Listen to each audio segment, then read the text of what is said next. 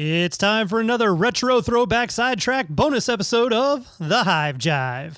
This bonus episode, titled Where's Your Beards?, originally aired on Patreon on August 27th, 2020. Enjoy.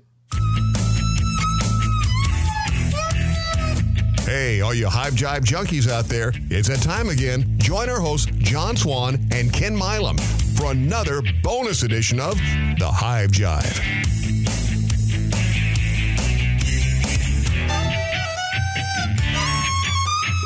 Well, this is not part of the podcast.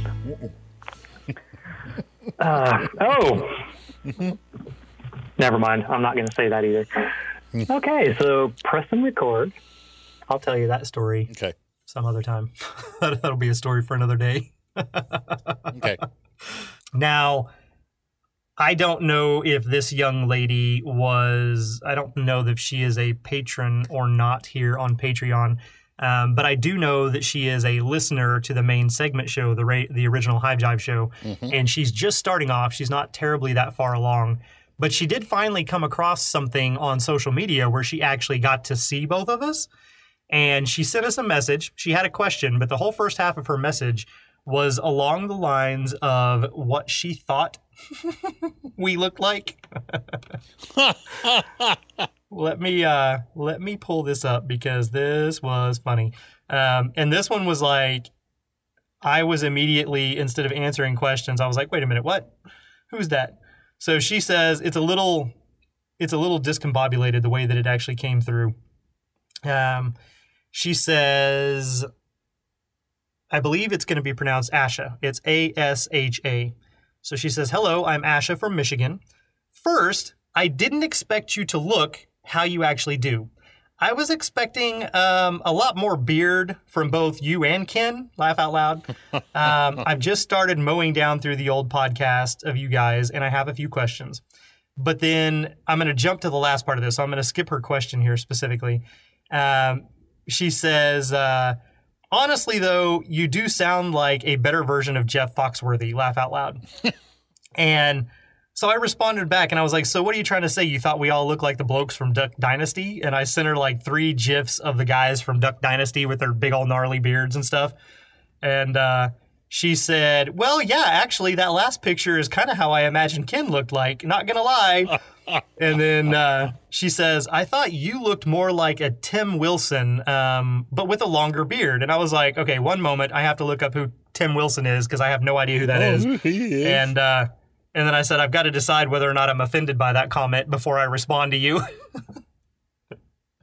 And then I looked him up and I was like, okay, so he's not a bad looking dude. Definitely way older than I am. But I was like, since how you're just basing things on voices, I will not take offense to that. She says we're a couple of rednecks. Yep. Yeah. She was really thinking that redneck was a purebred Duck Dynasty redneck, apparently.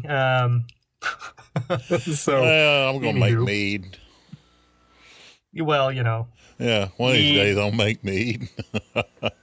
Trash can, bathtub, moonshine. That would be more along the lines of some of those looks. But yeah, so anyhow, that was kind of the fun little conversation that I had yesterday. That one was through Facebook, I believe, where we were having that little powwow. So anywho, you were asking me some questions on the phone yesterday and decided that you should potentially table them for this bonus episode. Do you remember what they were? Is that when I was asking about all the Ultra Bee and all of that, was talking about we need to be feeding? That was part of it, I think. And then the answer to that question, yes. It is the last part of August, so we can go ahead and start feeding and start ramping up that fall brood production for the winter bees. Crazy how they're going. You know what really got me knowing they needed feeds when I was going out and feeding the chickens, and I was dumping the feed into the big container. It can put about 15 pounds into that feeder. The bees kicks up all the dust. Inside, rolling in the feed, the chickens were eating it out of the trough. And I'm sitting there, I'm taking care of both of my animals, my insects and my animals. But the bees get in there and just roll in it and then fly off. Yeah. Yeah, that is one good way to know when there's no protein available for them in nature is if you do have other livestock, the bees suddenly show up and find the dust and the powder that's either in the trough or in the bag or where the bags are kept, and suddenly it's full of bees and they're just frolicking and rolling in all the powder and dust and balling it up and taking it back to the hive. Yep. Yeah, I think your other question was about, I don't know if it was, I don't remember. A lot's happened in the last 12 hours, apparently. I ready to go to sleep yesterday when I was talking to you. So. Yeah, you were. I got to get up early. So, but were we talking about the queens? If we ought to be, queening? Because we talked about so much. Should we be going to younger queens to keep the hives where they won't swarm? That was actually what I thought you were going to ask me on Monday's segment when you initially mentioned the queens, but then we ended up not segueing back over into that. But so the thing that really got Max up and going and wanting to do the fall splits and do the new queens in the fall is because that he had seen out there that if you have a new queen, I know what you're talking about. You gonna let me finish, or you gonna go? You got me thinking. If you have the new queen and you put her in the fall, then that next spring, your colony is going to hit the ground running, explode very quickly, and not swarm, quote unquote, based on some of the things that he has seen and read out there. Now, the reality of that, though, is that what actually happens is the colony can still swarm, but a brand new queen that is fully mated and freshly mated, that first year of her life, she is extremely prolific. She puts out a ton of pheromones and she lays a ton of eggs, which makes your colony grow very quickly. And they are, and this is the key, this is the most important part, they are less likely to swarm with a brand new first year queen than they are as the queen gets older. Because as she gets older, her pheromone production kind of tapers off a little bit. The size of the colony actually has also grown too. And you can wind up in these situations where they swarm. Now, however, I can say for a fact, I have watched a colony swarm more than twice, sometimes 3 or 4 times in a single season. And other than the very first initial swarm, every other one of those swarms was a brand new queen. And she was mated and she laid for about a month and then they were crowded again and away they went. So it can happen, and it is not just the queen that controls that. It is how much space do they have, how much open comb do they have, how much food do they have, and how many bees do they have. All of those things have to be added into that equation to see if the final outcome is time to swarm or okay, we're fine. Okay. Now I know what I need to ask you. If I have some big swarms that come in on me, we started talking swarms. If I had some big swarms and I have some packages that are not as big, and I'm not sure if they're gonna make it through this next winter, can I take the queens out of the big swarms, put the queen in the package that was the package, or the smaller colony, take her, put her in a queen cage, put the big swarm in an 8-frame, mine's all 8-frame stuff, set it on top, put a newspaper, slit it a little bit, set that box on top, let them go down into the box that the queen is in, and it's a smaller colony. Can I blend the colonies that way, even though it's the larger colony on top, not on the bottom? Technically, yes. You can do that. The downside, though, is that larger colony is going to be the one that is trapped up top, and they're going to have a lot of mouths, and they will chew through that newspaper way faster than if that was a reverse scenario.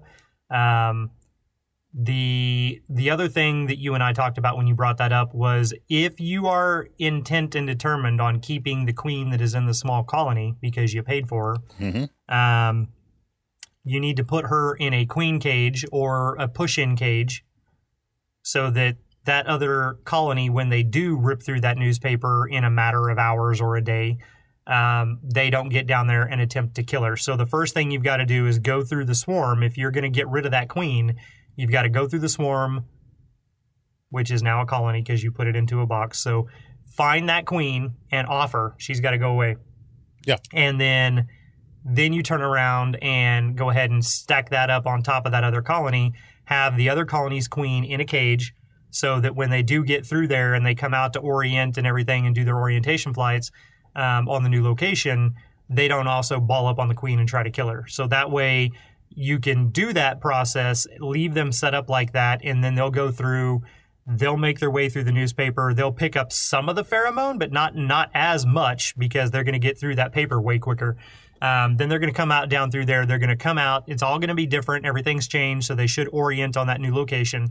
And then once they've done that, then you're still going to leave them there for about a week before you go through and try to open it up and do anything to it. Mm-hmm. So when you do that part, you then go open it up and you can reconfigure the colony, because that little colony may only have 2 or 3 viable frames, but the swarm, being newer and just showing up, may only have 2 or 3 viable frames. So you're going to take all the viable frames and put them into the same box, and then fill up your space with those drawn comb like we talked about on the main segment, and then do away with one of the boxes. Okay. And then at that time, you can then also let the queen go, because she will have been trapped in that cage for a week, and that hopefully would have been plenty of time for them to go through and get used to her, and make sure that everything is okay on that. Okay. Was that what I was supposed to ask? That was what, yeah, that's kind of, I think that was part of it. The other thing that you were talking about and worried about was mites, which is I've got a lot something of mites, that we touched on that on the main segment too, that this is the time to really go through and be checking on mites. And one of the things that had kind of got you was that Max had recently caught a swarm, and apparently that swarm was just hella infested with mites. Yeah, it was. Yeah. No, it is. So we've taken the cage, or the swarm trap. It had 2 boxes, had 8 frames in it, and we've already froze. We just put the traps into the freezers and just froze them. I mean, we hadn't pulled them out yet. And then put the swarm into a 5-box nuke, and consequently it's over there probably hitting the pollen, the Ultra Bee, like everything else is, and they're all jumping off onto the other. So we're going to probably have to hop guard everybody, or check them and see what we got, and then make our minds up if we're going to do hop guard, or probably be hop guard too. Yeah. Yeah, that's for right now, unless you guys want to attempt the oxalic acid drip and or vaporizer, hop guard is kind of your better option. Now, it takes forever, honestly. The efficacy of it is not super great, but based on temperature constraints and things like that, it is kind of one of the only options that you can do for your situation and our heat.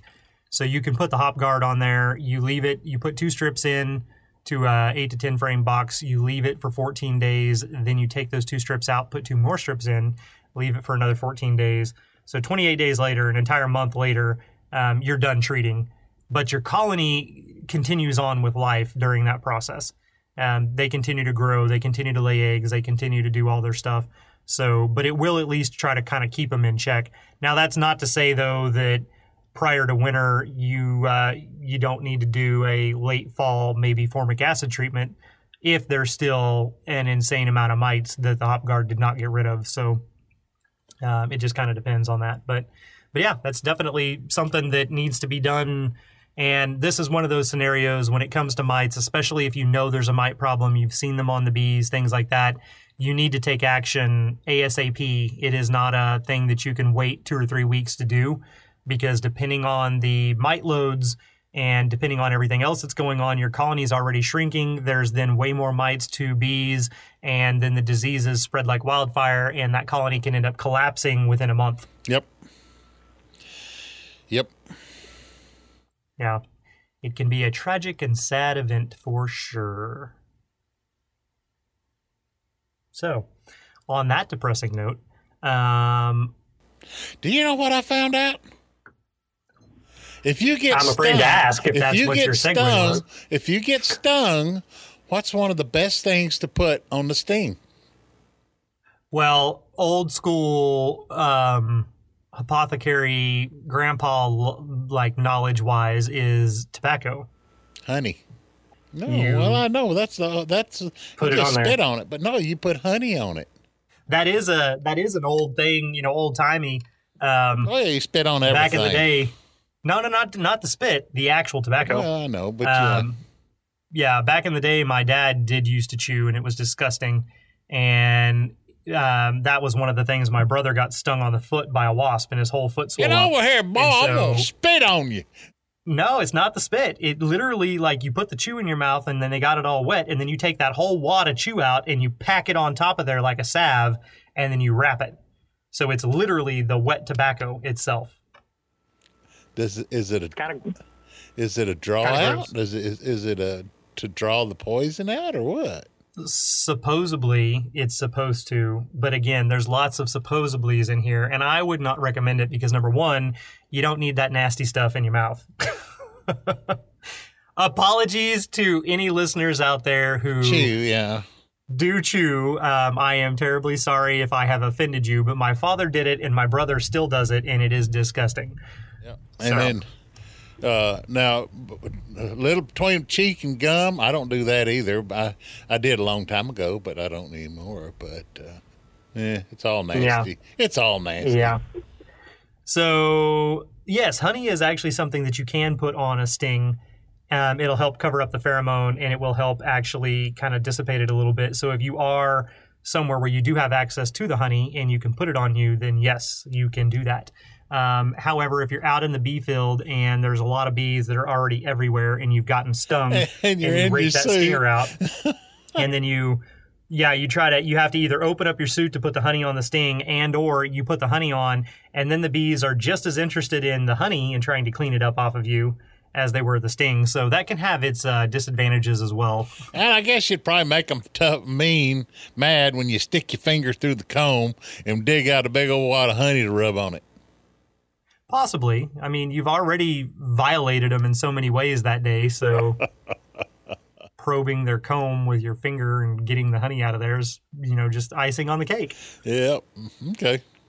Okay. So, yeah, I don't know about that. Or if you take your chaw and put your chaw on there, it'll help it make you feel better. Or if you just wipe a little bit of honey on there, it'll help too. Yeah, so says Papa. Yeah. We'll see, though. And I'm going to have to clean up my beard, by the way. Yeah, dude, you need to shave. That's some straggly stuff going on. Yeah, no, I thought that was funny. I was like, wait a minute, I don't know who these people are. Let me go look. But the first thing was just me being a smart aleck, and she was like, I thought you guys all had these big old long beards. And I was like, what do you mean, like Duck Dynasty? Like we're a bunch of we are Texas rednecks. There's a difference. There is a difference. Them guys from a little east of us live in the swamps. Yeah, and they do have beards. We don't necessarily have beards. It's too damn hot out here. Some people do, some people don't, but we don't. And yeah, and then the whole when she said I was that singer, musician, I was like, I don't know who that is. Let me go look that up. Now, Max says his beard is the greatest thing ever was because it keeps his veil. When I get right and the veil comes up against my cheek or my chin, they sting. He says, well, Dad, you need to grow a beard. I don't ever get stung because his beard holds his veil away from him. Yeah, all that poofiness there keeps it pushed away from his chin. Oh, well, I'm not going to grow no beard. I grew one for a while. I look like Santa Claus. It turns white. Well, actually, that would kind of be me now too. Mine is all kinds of different colored at the moment, and it gets whiter every day. Mm-hmm. So that's the stress of all the other things we have to do in our lives. It's the PTSD. Yeah, PTSD of beekeeping. The PTSD. Well, it's not so much just the beekeeping. It's the stress from It's not post-traumatic. It's ongoing stress syndrome from everything else. Varroa mites and murder hornet and Well, bee removals in 110 degrees and hanging off of roof ledges and near misses and hard labor and then, legal things that have to be dealt with at the state level for the beekeeping associations and the drama of COVID and canceling of events and negotiations of contracts and the never-ending story that is our lives at the moment. So 2020. 2020, the year that should be forgotten. You know what we're going to say? In 2021, we're going to say, yep, 2020, this was 2020. Yep. That's all we'll say. Yeah, 2020 was the year that got canceled. Yeah, pretty much. Let's just forget that one. We'll just skip over that one. Nothing happened that year. So, except for all the death and trauma and turmoil from the virus, but otherwise, everything else was canceled because of all the death and turmoil and trauma from the virus. So, yeah. And then the dirt that we have, and hard on the bees, and just one of them deals. Yep, one of them deals. We'll blame it on COVID. We will. But with some of these fun new little things that we are now able to talk about that are in the works, I'm looking forward to the potential to do live shows. Yeah, it's going to be fun. And they can see us and see that we ain't got beards.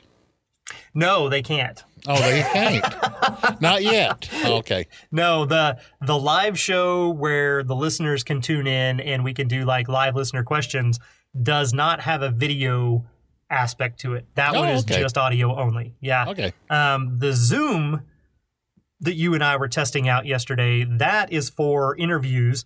I did the interview with Andrew Cote on his new book. I did the interview with Steve Jimenez for Hive for Heroes. Those were all Zoom interviews, and there is a video component to that. And for everybody here on Patreon, you all had the opportunity to actually go through and choose if you wanted just to listen to the audio version or if you actually wanted to watch the video version of the interview as well. So those are some of the fun things that we can do with Zoom. It's not live and interactive to the entire audience, but it is live for the people on the interview. So I can see you, you can see me, we can see the guest, and then we can all interact and talk. And the video does an awesome job about switching the camera back and forth to whoever's presenting or speaking. So that aspect is fun, and that will be something that we will utilize going forward, since how we can't, I can't even be in the studio, let alone have guests. So yeah, we are finding our own ways on these things, and it's going to become some changes and some growing pains. But yes, we will make it work. And let me tell y'all, folks, I am one computer illiterate. Let me tell you, my computer for 30 plus years was a fish finder. And I looked at that thing and I knew how to make it work. I pushed the button that said on, and that's how I made it work. And that's the end of the story. Okay. So on the little snippet of our call yesterday where we were trying to go through and figure out how to get you on Zoom and test it, there is a part in there. You did. There is a part in there where I absolutely died laughing. And I wish this was something that you all could have seen because this was absolutely hysterical. I told him the sound quality might be better with a mic. And he's like, oh, hang on. And he starts rumbling and fummaging around and grabs a red handheld receiver. That's my red phone. From old school. I had a telephone in the 1980s that had a cord and was hooked into the wall, telephone receiver. And it's made to plug into your cell phone so you can hold the phone up to your head and have the old school handle cradle phone receiver. And he puts this red phone receiver up to his head, and I lost it. It was the funniest thing I had ever seen. But you can hold you can hold it with your shoulder.